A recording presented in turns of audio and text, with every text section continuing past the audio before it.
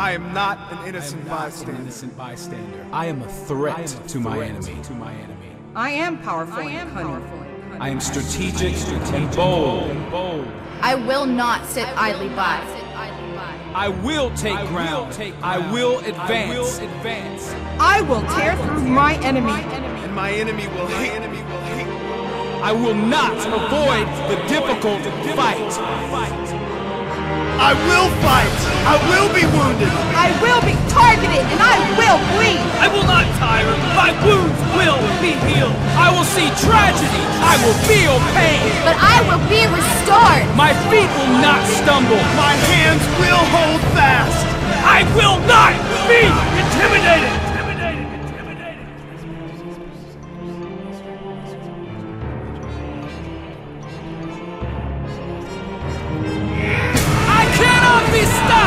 I cannot be stopped!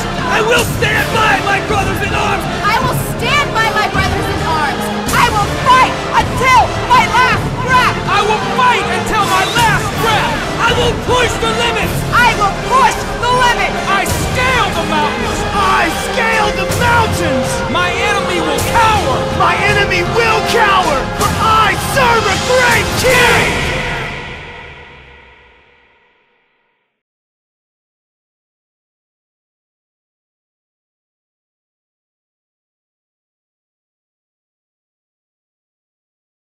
Hey, guess what chapter we're on? 1. And guess what page? 17. And guess what the title is? Hey, that's right. You guys sound inspired. Inspiration and inerrancy. I wonder what that means, because those are some really good Christianese phrases. Well, again, Tom, we're going to get to that pretty quick there. Is the Bible reliable? Okay, and that's really what the topic is going on here when it comes to inspiration and inerrancy. And as we're going to see, the reason why people would even question that, and I'm talking in the church, is because even though it might appear on their doctrinal statement, you know, that page that only gets 4 hits on the church's website, which actually should get the #1 hit if you're a visitor. You should be looking at the doctrinal statement. But usually, typically, they'll have this inspiration and inerrancy, their belief about the Bible. Okay, and because people are sliding on this in the church, it's causing the church to go into, and this is the new topic, Lord willing, we're going to get into on Sunday, and that is the rise of the apostasy. And what we're going to see, folks, is not only is the world going to go down the tubes in the last days, so is the church, believe it or not. Many people out there would say that, you know, oh no, when Jesus comes back, the church is going to have a hand in it, and the bride is going to get all cleaned up, and it's going to get better and better and better, and we're going to be used of God to usher in the kingdom. No, we're not. No, we're not. You're going to see basically what you're going to deal with, the apostates, okay, which are not true Christians. You're going to see all the phony people eventually leave and scatter, which isn't always bad. Okay, it reminds me of the story. I don't know if I shared that before, but 2 guys came up over there in the Eastern Bloc, and they people were holding a church service, and a couple guys came in, stormed in with machine guns. You know, like if you can imagine, guys just storming in here right in the middle of our study. And they basically pointed the guns and said, all right, any of you will give you an opportunity. Any of you who are not true Christians, leave now. This is your one opportunity. And most of the crowd left. And so then after they had left, there's only a handful of people left in the congregation. The pastor was still at the pulpit, and they were just waiting for these guys to open fire. And then there was this tense pause, and the 2 men, the classic statement, they said, okay, pastor, all the hypocrites are gone. You could start the study. Now, what we're going to see is when it comes to these deeper issues in the truth, this is basic, what I would say is basic Christianity. But when the pressure comes, when the Antichrist really begins to heat things up, and it's getting heat up, when he's really pushing for a one-world religion, a one-world economy, and a one-world government, the mark of the beast is beginning to be implemented, you're going to see all kinds of weird things going on in the church. Now, first of all, I believe that the church is out of here prior to the 7-year tribulation at the rapture, but even leading up to that, I think there might very well be a cleansing of the church.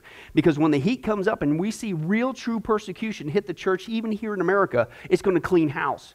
Because you are not going to get there and literally have a gun put to your head, even as a born-again Christian, or you're not going to be sit there and hauled off, not just your pastor, but any Christian who would dare say that Jesus Christ is the way, the truth, the life, the only way to the Father, and be hauled off to jail because you just committed what's called a hate crime. Okay, you're only going to do that if you're a true born-again Christian, because you cannot deny Christ. Okay. By and large, only a true born-again Christian. I guess we Christians can slide or whatever. But what you're going to see is when the push comes to shove, there's going to be a lot of people just gone. Okay? Now, the second thing that I think is going to happen to the church in the last days is you're going to see an element of the church, and Lord willing, we'll get to this aspect when it gets to the apostasy further on in that study, Lord willing, and you're going to see what's called the liberal church, okay, who does deny inspiration and inerrancy, amongst other things, the virgin birth and everything else, the deity of Jesus Christ. And what you're going to see is those guys are actually going to continue on. They're going to go along with the Antichrist kingdom. They're going to go along with all these things of, yes, can't we all just get along? All religions are basically the same. And so you're going to see a form of the church even after, I believe, the rapture of the church, okay, but it's going to be a fake church, a phony church, okay? And I'm telling you, folks, the further we progress in these last days, you're going to see these core issues will become literally the dividing line. Who is a true Christian and who is not? Let's get started. Is the Bible reliable? Okay, is really what it revolves around. In 1984, in his book, The Great Evangelical Disaster, that's when they served chicken at that potluck. They talked about that for years. Anyone know? Dr. Francis Schaeffer wrote, holding to a strong view of Scripture or not holding to it is the watershed of the evangelical world. Okay, that's it. That's what defines. It's one of the big major markers of being an evangelical Christian. Because people can say you're a Christian. That doesn't mean you're an evangelical Christian. Okay, a lot of people, we're going to see that this Sunday, will profess Christ. Doesn't mean you belong to Him. Right? I don't know the heart, but God does. You might fool me, you might fool the church, but you ain't going to fool God.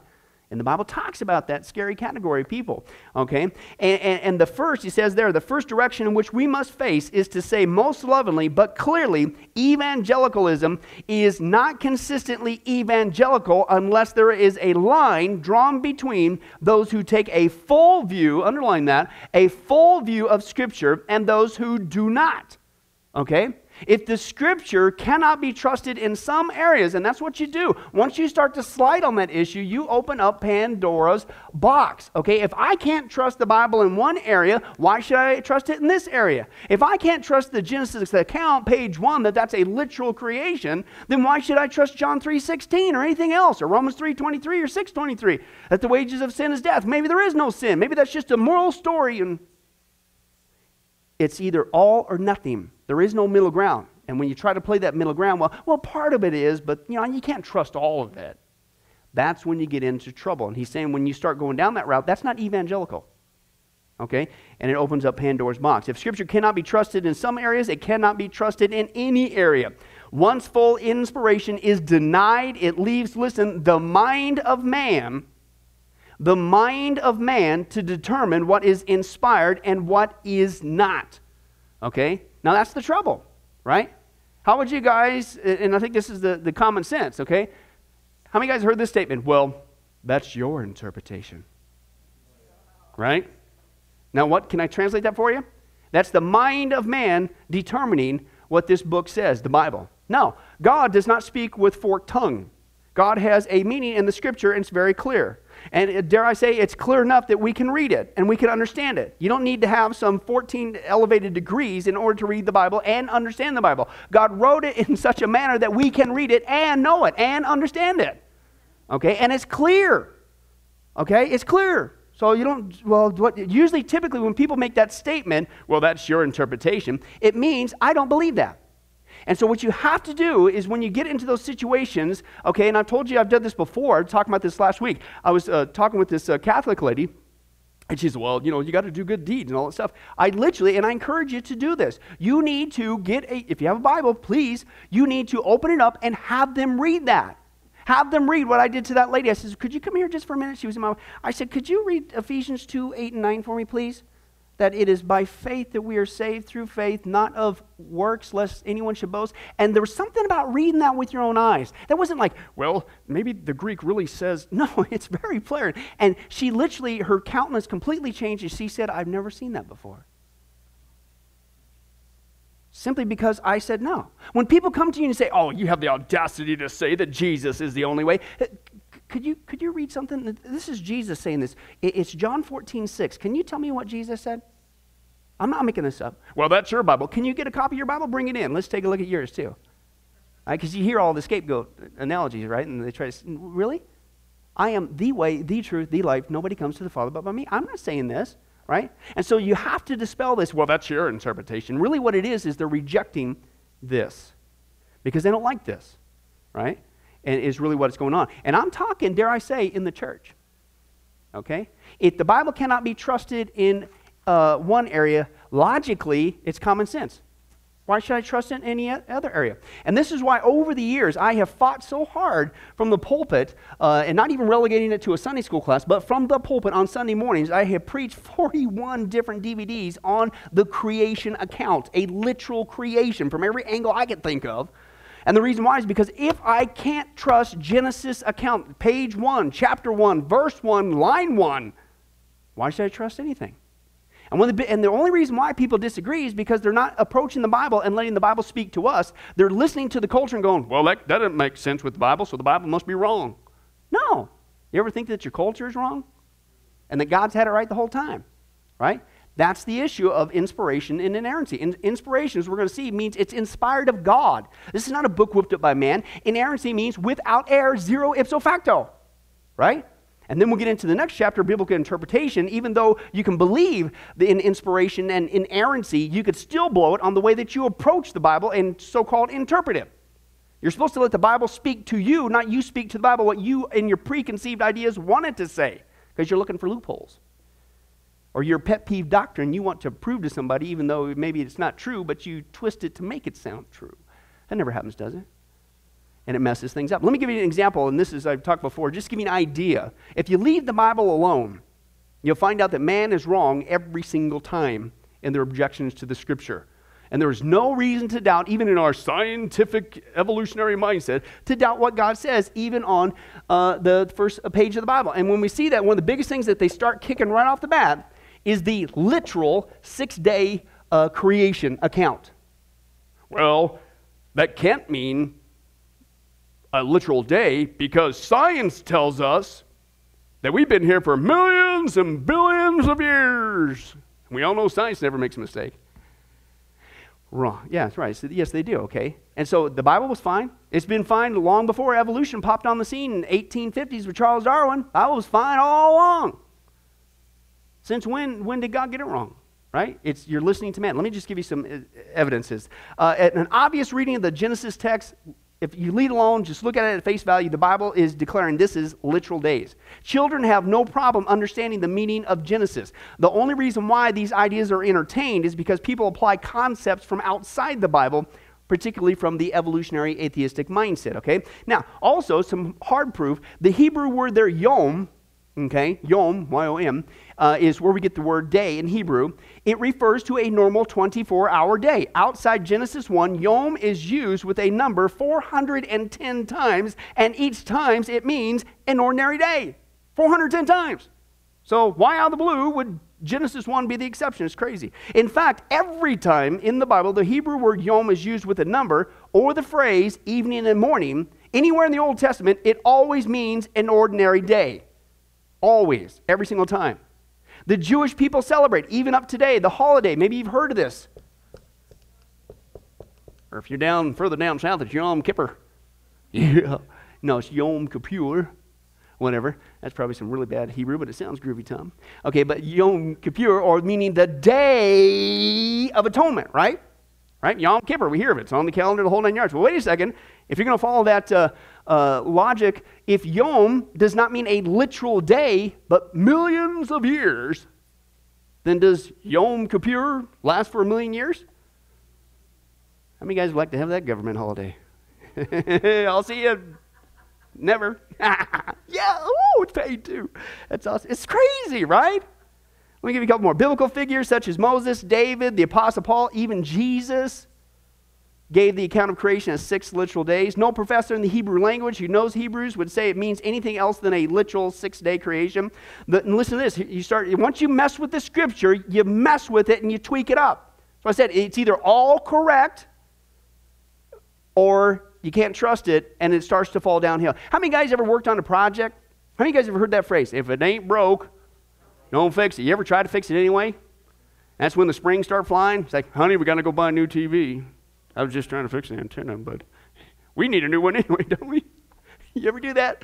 It's like the more you tweak with it, you just leave it alone, right? You made it worse, right? All the ladies are looking down at the checkbook. But anyway, that's right. It's the same thing with the Bible. It came from God. Leave it alone. I don't care what society says. I don't care what so-called science says. What did we see a couple weeks ago with the passage of the Scripture? Where's the brilliant minds? Where's the philosophers and the debaters? God has made their wisdom look like foolishness. Utter nonsense, the passage says. Give me a break, okay? So just leave the Bible alone. Let it speak what it says, and it's fine. It stays. It's when you tweak with it. And so I said all that to get that. Once you say, well, no, I know it says day, evening, and morning, but I think it's millions of years. And you try to cram it in there. Here's what you start messing up the Bible, right? This is where these supposed contradictions come from because you mess with it. You don't leave it alone. The Bible says that plants were created on day 3. The Bible says then the sun was created on day 4. Logically, if these days are millions of years instead of a literal day, then how could plants survive when they need sunlight to exist? You tweaked it one time, it starts messing it up, right? Don't mess with it, right? Leave the TV alone, okay? Also, listen, Bible also says plants, of course, were created on day 3, but plants, as we know, need, in order to survive, not just sunlight, some of them, it's called symbiotic relationships, need certain insects to pollinate them to reproduce. Right? Like with flowers and bees, okay, right? Now listen, well, wait a second. If plants were created on day 3 and they need insects, but insects weren't created until day 6, and these aren't literal 24 hours a day, how in the world could they survive? They could survive for 3 days till the insects popped on the scene from God, but they can't survive 3 million years. You see what I'm saying? Leave it alone. You don't need to tweak with it just because of pressure from society. Okay, Adam was created on day 6. He lived through day 7, and then he died when he was 930 years old. If these are millions of years, it makes nonsense of Adam's age. The Bible says that God instituted the Sabbath rest for the Jewish people on the 7th day. Again, does this mean we get to work for 6 days, and then we get to take 1,000,000 years off? How many guys say, I'll take a Sabbath? Woo-hoo! Right? You mess with it, you tweak it, you say, oh, it's not that big of a deal. I'm sure they must have made an error. Oh, no, that was just a cultural thing. No, that's just your interpretation. Don't you know, Mary, that scientists are so much more intellectually superior than us? I mean, you see all these pictures of people back in the Bible. I mean, Hollywood always has it right, and they're just dragging their knuckles on the ground, wearing these robes, tracking in the dust. They don't know nothing about true science. God knows what he's talking about. Leave it alone. Okay? Now, here's what he says. If we allow our children to accept the possibility that we can doubt the days of creation when the language speaks so plainly, then how are we teaching them to approach the rest of the Bible? This is the point. Why shouldn't we tell them to start to doubt that Christ's virgin birth really means virgin birth? Why shouldn't they start to doubt that the resurrection really means resurrection? And why should they believe that Jesus, when he said that he was the only way to heaven, maybe he's not? Right? If you don't get this topic, these big Christianese words with inspiration and inerrancy, you start to slide, it's going to mess everything up. And this is why I agree with Dr. Schaefer, who's now to be with the Lord, obviously, this is the dividing line. This is why it's typically on your doctrinal statement. And this is why, rightly so, when you guys have me come and preach for you, what's your view on the Bible? You have to and you need to ask those questions because, again, you're going to see on Sunday, I don't want to give away the whole sermon, you're going to see men from the pulpit admit that they're not Christians and they're lying to their congregations.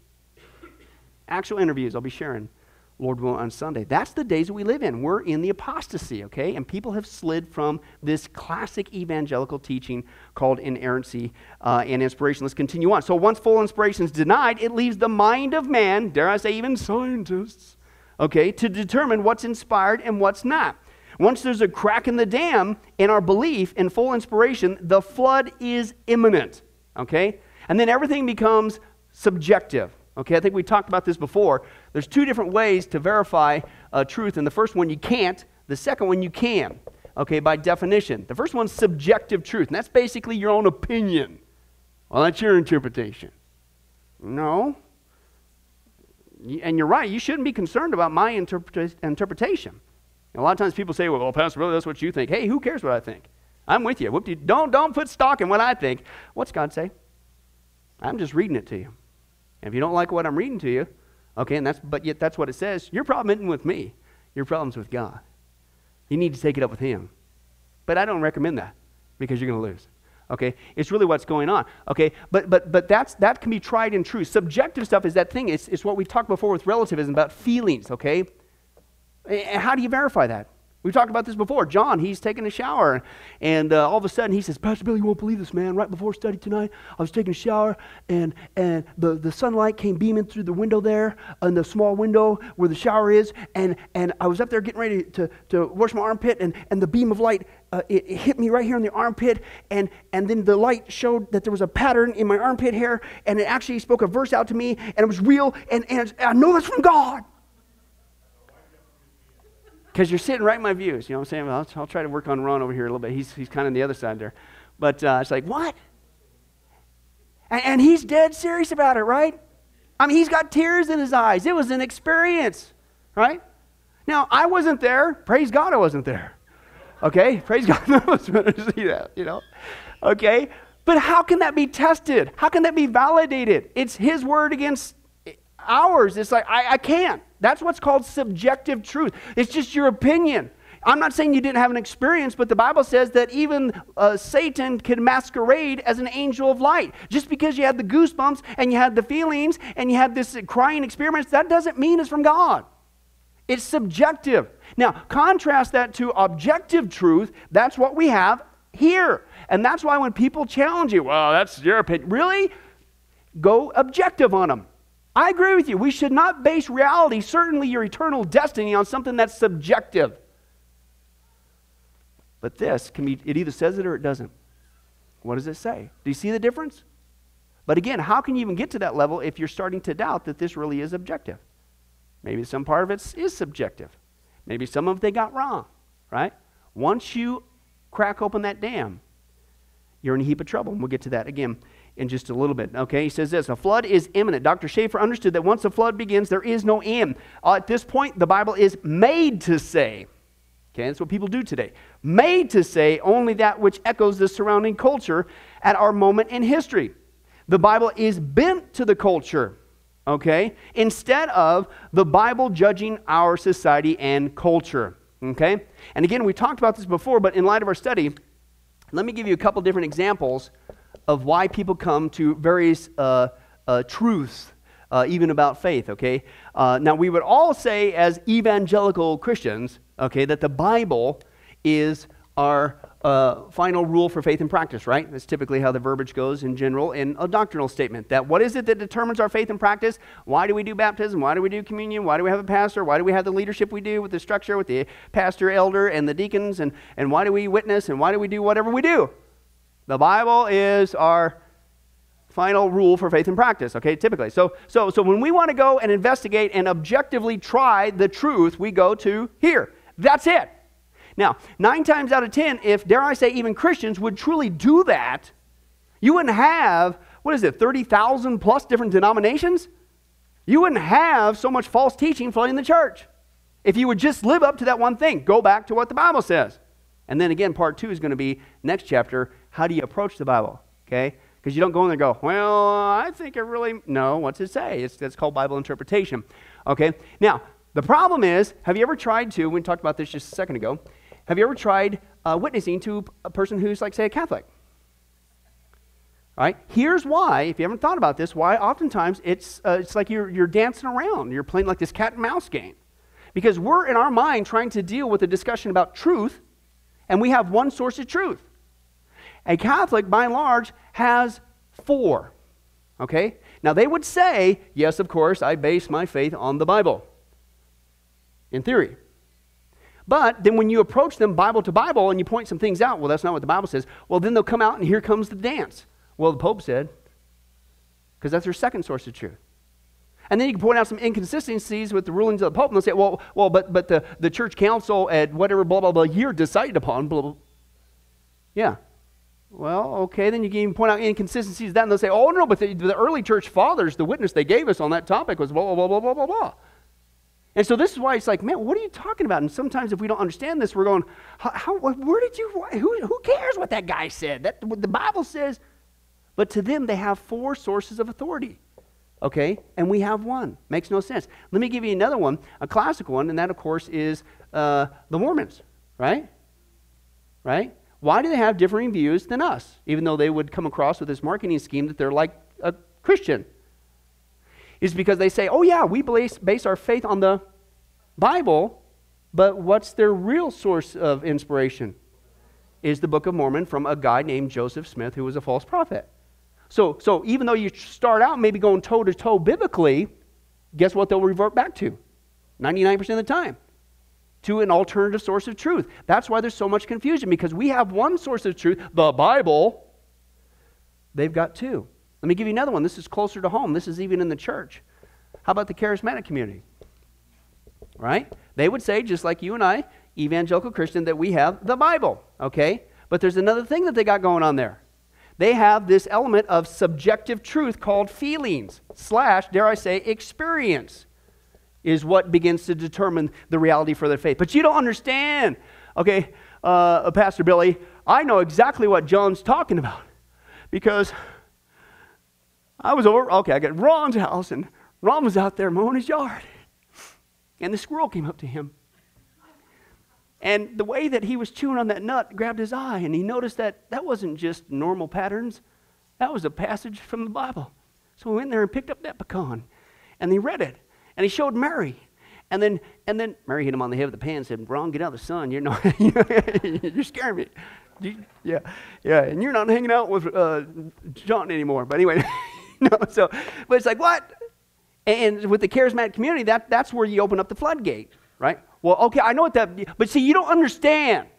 I was there at the conference, and the guy was preaching, and I was bawling my eyes out. It had to have been the Spirit of God. I had goosebumps on top of my goosebumps, and I heard the word of the Lord say to me, leave your wife, and I've chosen this woman here for you. As obtuse as that is, guys, those things go on. And because it came with such a surge of emotion, push comes to shove, you go, first of all, you go, excuse me, be gone in the name of Jesus Christ. I rebuke you in the name of Jesus. Be gone. Why? Because the Bible says, that ain't from God. You can sit there and say you had goosebumps on top of your goosebumps. My Bible says, don't do that. Right? But because 9 times out of 10, you go, no, but see, you weren't there. I felt it. Do you see the danger? That's even within the Christian community. So I'm telling you guys, once you slide, and we all say, oh yeah, it's the Bible alone. The reason why there's so many different denominations, the reason why there's so many different opinions, is because people slide on this first issue, inspiration and inerrancy. This book is from God, and because it's from God, He doesn't lie. It's without error. Okay? Stick to it, leave it alone. Who cares about your feelings? Who cares about my feelings? Who cares about your interpretation? Who cares about my interpretation? What does the Bible say is what we need to be asking. Okay, let's continue on. He says, our belief in inspiration and inerrancy has a very practical effect on our daily life. Okay, as Schaeffer states, compromising the full authority of Scripture eventually affects what it means to be a Christian theologically and how we live in the full spectrum of human life. With so much at stake, we need to be very clear on what the Scriptures themselves teach about inspiration and inerrancy. Why? Because that's where you start to look like the culture. The church is supposed to be the salt. We are supposed to be the light to this world. The church, the Word of God, is what is, and this is what our founding fathers had set up, we've seen this before, is supposed to be the dictates, the moral dictates of our culture. Okay, it's God, it's the church, it's the Word of God that is supposed to be the guideline. Now it's the other way around. Now the culture is dictating to us how to behave and what the Bible says or what they think it doesn't say. How many guys have heard that? Well, that's just cultural. No, the Bible says that men are to be the leadership in the church. No, that's cultural. That's not what the Bible says. That was just for that time. We've grown, but God, I've heard this one. Well, the reason why you got these female pastors now is because men are so inept to being leadership that God had to raise the women up. Really? Show me the verse. I've heard that. I don't know how many times. Show me the verse.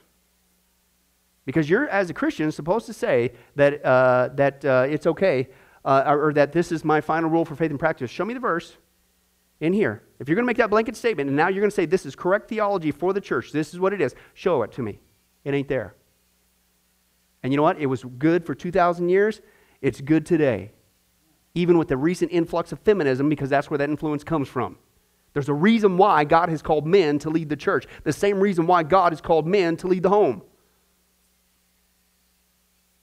And the silence was deadly. Right? Okay, but let me tell you what happens when we start to slide on this issue. Here's some statistics. Now, some of these statistics I'll be sharing once again on Sunday, so act surprised if you hear it again. This is in the church. 55% say the Bible has errors in it. Just over half the people, if you were just to do a blanket statement, all the people that show up on Sunday morning sunrise, right here, just over half of them believe that what I'm preaching on, what we're singing songs about, what we're praying about, cannot be trusted. It's in the church. 50% of Christians say there is no absolute truth. What's this? Right? You know why? That's because we talked about last Sunday or Sunday before was the influx of relativism. Whatever I believe is true to me, whatever you believe is true to you. You must honor my belief and add your blessings upon it because that's how I feel truth is. Right? That's coming to the church. Okay? Well, why would that happen? Because by and large, even Christians, folks, if Christians even show up once a week, assuming you're going to a church where the Word of God is even being preached, okay, you get, let's say, in a best case scenario, 1 hour a week of the Bible. I'm dreaming big time, and I hope this is true, that every person that comes here to Sunrise is in the Word of God every single day, and we're praying to God every single day, and we're doing our best to be open to God's opportunities to witness every single day. Okay, but that's not where it's at. So here's the little issue that I've learned. What really dictates what is a person's moral truth and behavioral truth, etc., blah, blah, blah, what shapes their mentality, their worldview, is the media and the educational system, the culture, not the church, not the Bible. Okay? And as we saw before, and I quoted the humanist before, he says, what can a 1 hour, once a week, Sunday school theistic teaching do to stem the tide of a 5-day programming, 8 hours a day in the public education system? There's truth to it, even though it's dripping mockery. Okay? By and large, that's where people get their truth. And the reason why I know that, because 33% of people claiming to be Christians say that homosexuality is okay. Why would somebody even go there? I mean, how do you even get past, and it isn't just Old Testament, it's Old Testament, New Testament, doesn't matter. How could you even go down that route? How could you even say that? I mean, you literally will sign off. You'll become a member of the church. I believe the Bible is the final rule in faith and practice, but nope, that's okay. So what does that tell you? You can have that on your doctrinal statement. You could assign that on your little membership form. You don't believe it and you don't practice it. What is really gauging your source of truth is what? Not the Bible, it's what? It's the culture. It's dictating. And you would think, well, how could you do it? Because we've been raised in a culture that says you do whatever feels right to you, whatever is expedient, whatever works for you. 47% of Christians don't have commitment to the Christian faith as their top priority. Half the people, if we were to do it just here at Sunrise, half of them are just punching in their time clock. There's no passion, right? It's not top priority. It's just, you got to do whatever. People come for various reasons. 58% don't have being active in a local church as one of their top goals in life. Okay? And 35% of Christians say that to get by in life these days, sometimes you got to bend the rules for your own benefit.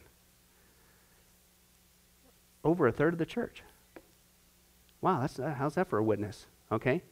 49% of pastors no longer have a biblical worldview in America. You know what that means? 1 out of every 2 churches, evangelical, that would say they're evangelical, you're not getting the Bible from the pulpit. Wait, I'm telling you Sunday, what a bombshell that is. 1 out of every 2. And you know what happened? It spills downhill. Hey, if your pastor doesn't believe in the Bible, right, this is just some gig, okay, and that's what he's teaching, 93% of Christians in America right now no longer have a biblical worldview. 93%. 93%, right? If 200 people came to Sunrise this Sunday, let's do the math. Hey, look at the calculator, thank you. Okay, that's 14 of us believe in inspiration and inerrancy. 14. That's the stat. I hope it's a whole lot higher than that. But on average, 14 out of 200. That's it. And we wonder why things are messed up. Now listen to this, okay? 42% believe that it's more important to achieve success or win acceptance from other people than to please God. 49% of Christians don't have a problem with the distribution of pornography. Listen to these quotes. Daryl, he's age 17. He said, kids at school pressure me and my girlfriend to have sex. I want to wait until marriage, but I worry how this makes me look. Makes you look. Should worry about what you're going to have to do when you stand before God. That's what the Bible says. Who cares about your friends? Who's your God? Sounds like your friends are, not God. Gets even worse. Kendra, she's age 14. Listen to this. This is the perfect thing. When you start to slide on the scripture, then anything goes. She's age 14. She says, I know. She's not like, I never saw that verse before. She says, I know the Bible says you can't have sex before marriage, but why can't you? If you're in love with the person, it doesn't feel wrong. What? You even said you know the Bible says that. But you what? Choose to do what? So what does that tell you? You can have it on your doctrinal statement all you want. You can say, yeah, that's right, the Bible's the Word of God. You know all that Christianese. Bible, basic instructions before leaving earth. All those nifty songs. Doesn't mean you follow it. Okay, a couple more. 39% of Christians say it's okay for couples to live together before marriage. Christians are now more likely than non-Christians to get a divorce. 27% versus 24%. A United Methodist minister has written a book on Jesus that claims Jesus not only condoned homosexual relationships, but that Jesus himself was involved in one, and the minister has not been reprimanded by his denomination. Should have been out of the pulpit. This one's pretty wild. 4% of Christians and 3% of non-Christians, so we're 1% higher, listen to this one, said they had consulted a medium or spiritual advisor within the past month. 1% more Christians went to a psychic, a demonic psychic. And this one's wild. We just finished preaching this up on Sunday. Remember Wicca? Witchcraft? 64% of the teenagers that were surveyed, I believe in this study, thought that it was perfectly fine to be a Wiccan and a Christian too. Which? No big deal. What's the conundrum? What's the big deal, right? How could people do that? And this is in the church. That starts to answer some things, right? We shouldn't be overly surprised because the Bible says this is exactly what's going to happen in the last days. Again, on Sunday is the apostasy, the great abandoning of the faith, the falling of the way, the turning away is what's going to happen. And dare I say, when does that happen? When you turn away from this. Okay? Is what is going on. And that's why it's such an important core issue. Okay, so why are inspiration and inerrancy? Well, if we're going to examine the Word of God to see if it's inspired or inerrant, we must first define what we mean by inspiration and inerrancy. That's logical. Right, Tom? Norman Geisler and William Nix give us a good working definition in their excellent book, A General Introduction to the Bible. They say inspiration is that mysterious process by which the divine causality, now that's your big $50,000 and 2-cent word. Divine causality. That means God. Okay? Worked through the human prophets without destroying their individual personalities. I like that because you ever read through Paul's writings? He uses sarcasm once in a while. Have you ever noticed that? Oh, you guys are great and we're just little puzzles. Oh, look at you. Have you ever seen that? I love it. I like sarcasm, Jen. I'm sorry. Trying to be sarcastic about it. But it says he used their, personalities there is what he's talking about. And the styles to produce divinely authoritative and inerrant writings. Give it up for Discipleship 102. These words are humongous. Authoritative and inerrant writings, okay? Paul Feinberg gives us a good definition of the evangelical view of inerrancy. He states, inerrancy is the view that when all the facts become known, they will demonstrate that the Bible in its original autographs and correctly interpreted is entirely true and never false in all it affirms, whether that relates to doctrine or ethics or to be the social, physical, or life sciences, including the live evolution. You don't have to bend to that, not one iota, okay? Thus, in believing the Bible is inspired and inerrant, we hold that God divinely guided the apostles and prophets to write down exactly, underline that, exactly what he wanted them to. And because of this, the scriptures are without error and accurate in all that is written in them. God does not lie. As evangelicals, we have historically held to this view, and it is often stated as a belief. Listen, here's your next big theological words. Verbal inspiration, Belief in the verbal inspiration, which means the very words, and not just the thoughts and the ideas, are inspired. The very words are inspired. We're going to close tonight. I'm going to give you some samples of why that's true and why it's extremely important. It's not just, well, that's just the thought that's conveyed there. Well, once you say just the thought, okay, then it's like, okay, who's going to determine what the thought was? But when you say, no, it's every single word that's in there, the verbal inspiration, you can't play that game. Okay, and the plenary inspiration, which means all of the Scripture. So when we're talking about inspiration and inerrancy, we're talking about verbal inspiration, which means every single word. It's not there by chance. Remember what Jesus said? Every jot, every tittle is important. Okay, I mean, you said I'm going to come to a ball. No, I've come to fulfill it. Okay, every jot, every little tittle, that's a little hash mark, nothing's by chance. God picked the exact words that He wanted to say. Okay. And it's all there. Okay? Let me give you some examples as we close. Let's go back to John 14:6 to show you why it's not just, well, yeah, in general, there's good truths here. And then they did come from God. I think, the good thought. No. Every single word, okay, from the original autographs. John 14:6. Let me just show this to you. And I'm just going to give you 4 passages in John. Okay?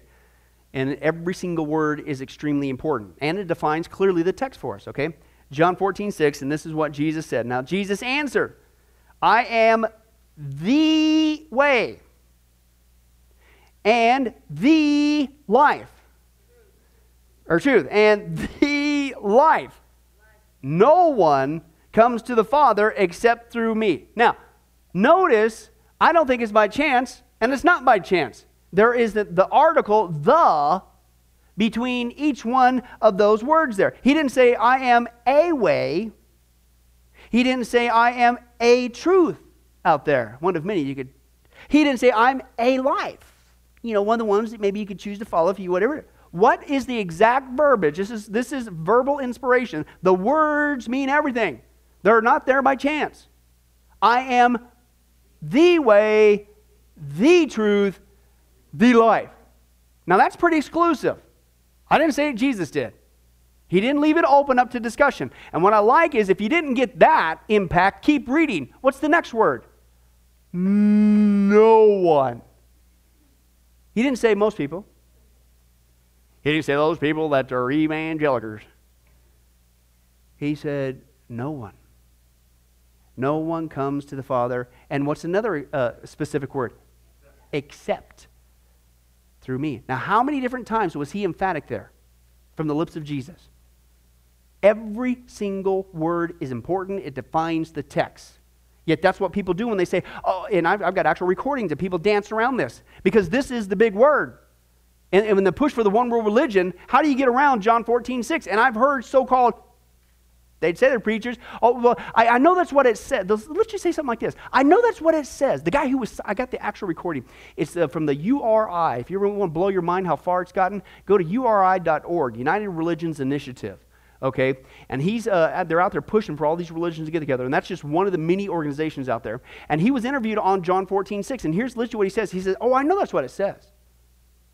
But what I feel that Jesus meant by that was he was a way, a path of love for us to follow, and that truth that he is one of the truths out there that we could follow in a life, and that he wants all of us to have this life, and that's why we've got to come together. That's why we've all got to put these differences aside and come along. It's like, what? Now, 9 times out of 10, if people aren't understanding the Scripture, that's going to sound really good, tickle your ears, isn't it? But what did he just violate? A so-called pastor. He didn't say a way, a truth, a life. You just lied. He changed the Scripture to what he wanted to. Let me give you another example. Go back to John 5:24.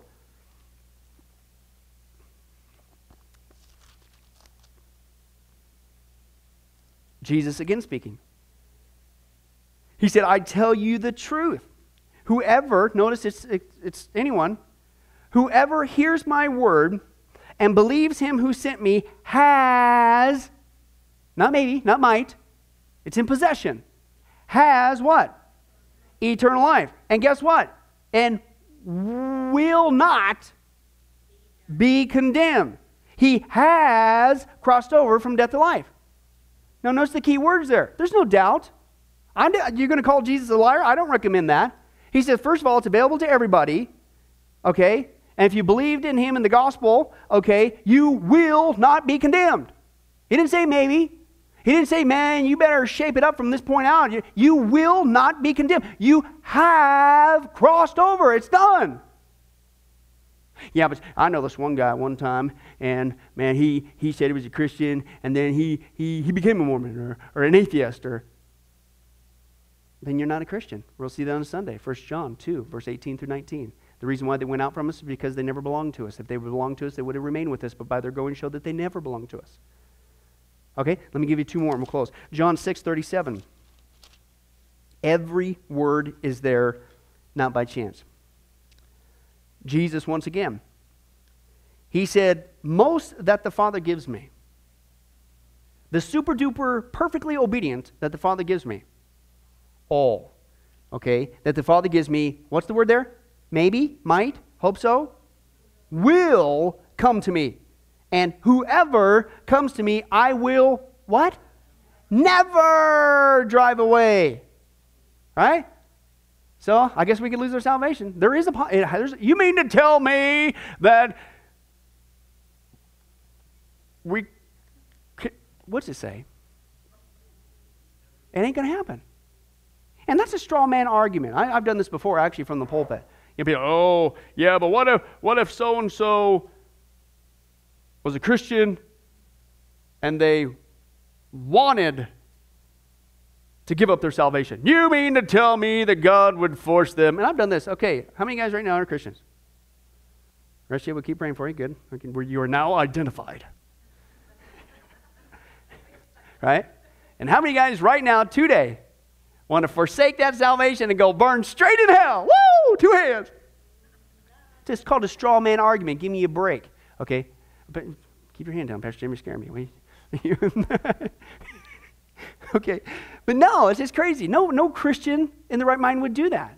Right? Exactly. And he says, you'll never be condemned. I will never drive you away. One more and we'll close. John 10. John 10.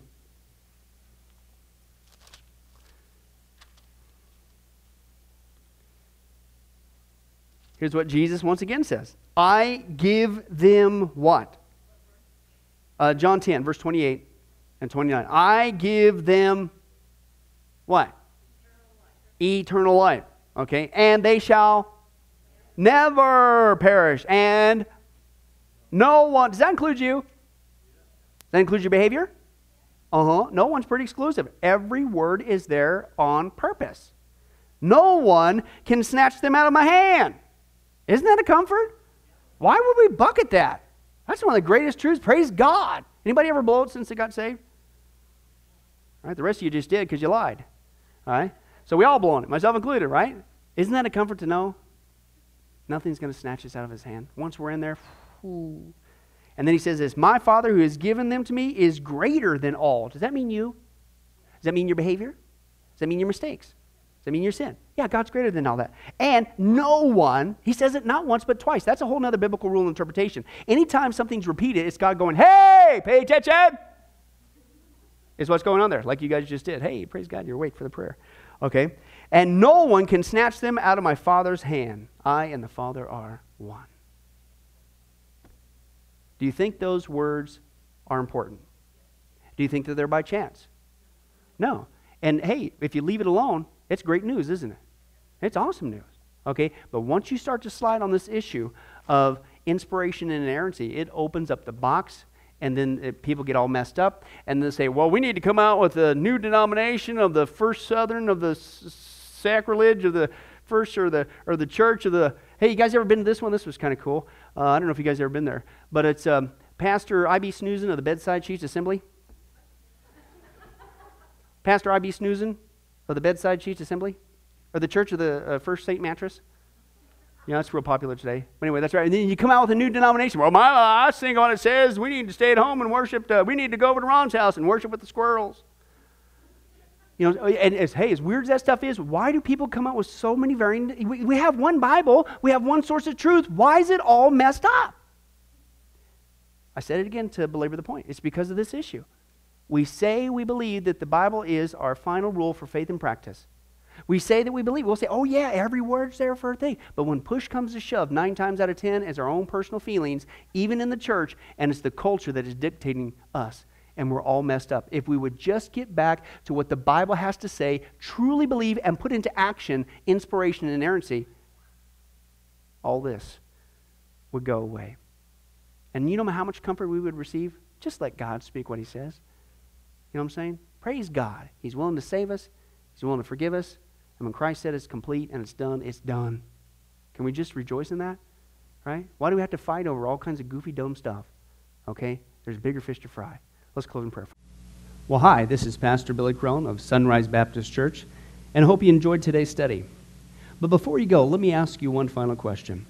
Are you sure that if you were to die today, that you go to heaven and not hell? Before you answer that, let me share a couple things with you. Did you know that the Bible says that God is holy and that we are not? And the Bible also says that the wages of our sin or our unholiness is death. In other words, when we die, and it's coming for each one of us, we're all marching towards the grave at different speeds, but it's going to happen. The Bible says, therefore, since the wages of our sin is death, we deserve to die and go straight to hell and not to heaven. And that's bad enough, but to make matters worse, we don't want to admit this. God already knows. He knows all of our behavior, everything, our thoughts, what we've done, what even we're going to do. He knows it all. He's gone. Even though he already knows this, we don't want to admit this. And so, out of love and mercy, God gave us something called his law, or the 10 Commandments. It's kind of like his x-ray into our heart to show us what he already knows, that he is holy and that we are not. And it's this unholiness or sin that separates us from him. Let's take a look at God's x-ray, if you will, his divine law, to show us what he already knows. The 10 Commandments, the 9th one says this: you shall not bear false witness. Okay? That's called lying. Okay? And if you've ever told a lie once, which we all have, myself included, the Bible says that makes you a liar. Okay? Another commandment says you shall not steal. Okay? And you might think, well, that's something that everybody does. Well, it doesn't make it right, and it demonstrates what God is trying to show us, that we all have sin, and it's separating us from him. Even if you took a pencil in the 3rd grade from somebody, if you did it without permission, that's stealing. And so now you've become a thief. The Bible says that you shall not use the Lord's name in vain. And how interesting it is and unfortunate that the only name under heaven by which men might be saved, the name Jesus Christ, has now become a common cuss word. The Bible says that God is so holy that even his name is holy. If you've taken the Lord's name in vain and used it as a cuss word or even flippantly, the Bible calls that the sin of blasphemy. And so now you become a blasphemer. The Bible says you shall not commit adultery. And Jesus says if you even look at another person with lust in your eye, you've committed adultery in your heart. And finally, the Bible says you shall not murder. And you might think, well, hey, I haven't done that one. Really? Well, again, the Bible says that the sin of hatred is the same as the sin of murder. The only difference is you pulled the trigger, if you will, in your heart. You wish they were dead. And in God's eyes, it's the same thing in principle. Folks, that's only just a couple of the 10 Commandments. We didn't even go through all of them. But I think you're starting to get the picture. The Bible is correct. We have all fallen short of the glory of God, myself included, and that we are separated from God as a result. And so when our time comes, we're not automatically going to heaven. We are headed for judgment. We are headed for hell. Now let me tell you the good news. The good news is that God so loved the world that he gave his one and only begotten Son, Jesus Christ, to save us. Jesus Christ died on the cross. It was the death penalty of its day. He paid in full the price for our sins to be forgiven. Let me give you an analogy. For instance, even today, we could see that a person could commit a crime.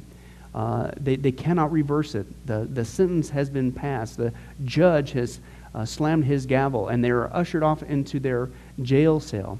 And in this particular crime, they are going to receive the death penalty.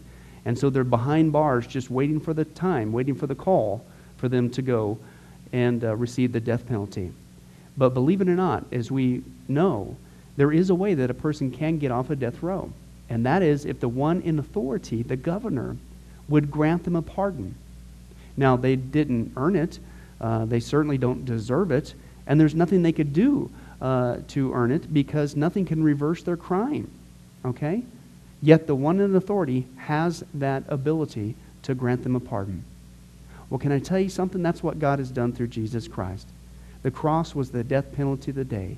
God sent his one and only Son to die on the cross, to take the death penalty in our place, and that if we would just receive his pardon for all of our sins, God is willing to allow us to get off a death row. He's willing to forgive us completely of all of our sins. That's the good news that I want to share with you. God loves you. The Bible says that God is not willing that anyone should perish, but everyone come to repentance. Won't you, if that's you, call upon the name of Jesus Christ right now? Won't you ask him to forgive you your sins? The Bible says that if you confess with your mouth Jesus is Lord and believe in your heart that God raised him from the dead, you will be saved. Won't you do that now, wherever you are? Please, take God up on his amazing, loving offer. I'll let you down. Man will let you down. People will let you down. But God never will. He wants to adopt you into his forever family. He loves you.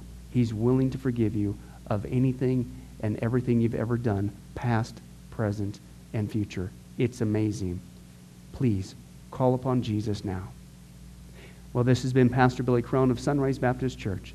If there's anything that we can do for you, please don't hesitate to ask. Our number and information will come up here on the screen here shortly. And remember, I hope to see you in heaven. God bless. Thank you for watching this presentation from Sunrise Baptist Church. If you would like to send us a letter or any other kind of postage, you can reach us at 1780 Betty Lane, Las Vegas, Nevada, 89156. For more information, you can give us a call at 702-452-8599 or email us at bcrone@getalifemedia.com, or you can visit our website at www.getalifemedia.com. Billy Crone and this ministry can also be found on Facebook and Twitter. Join us for services at www.sunriselv.com.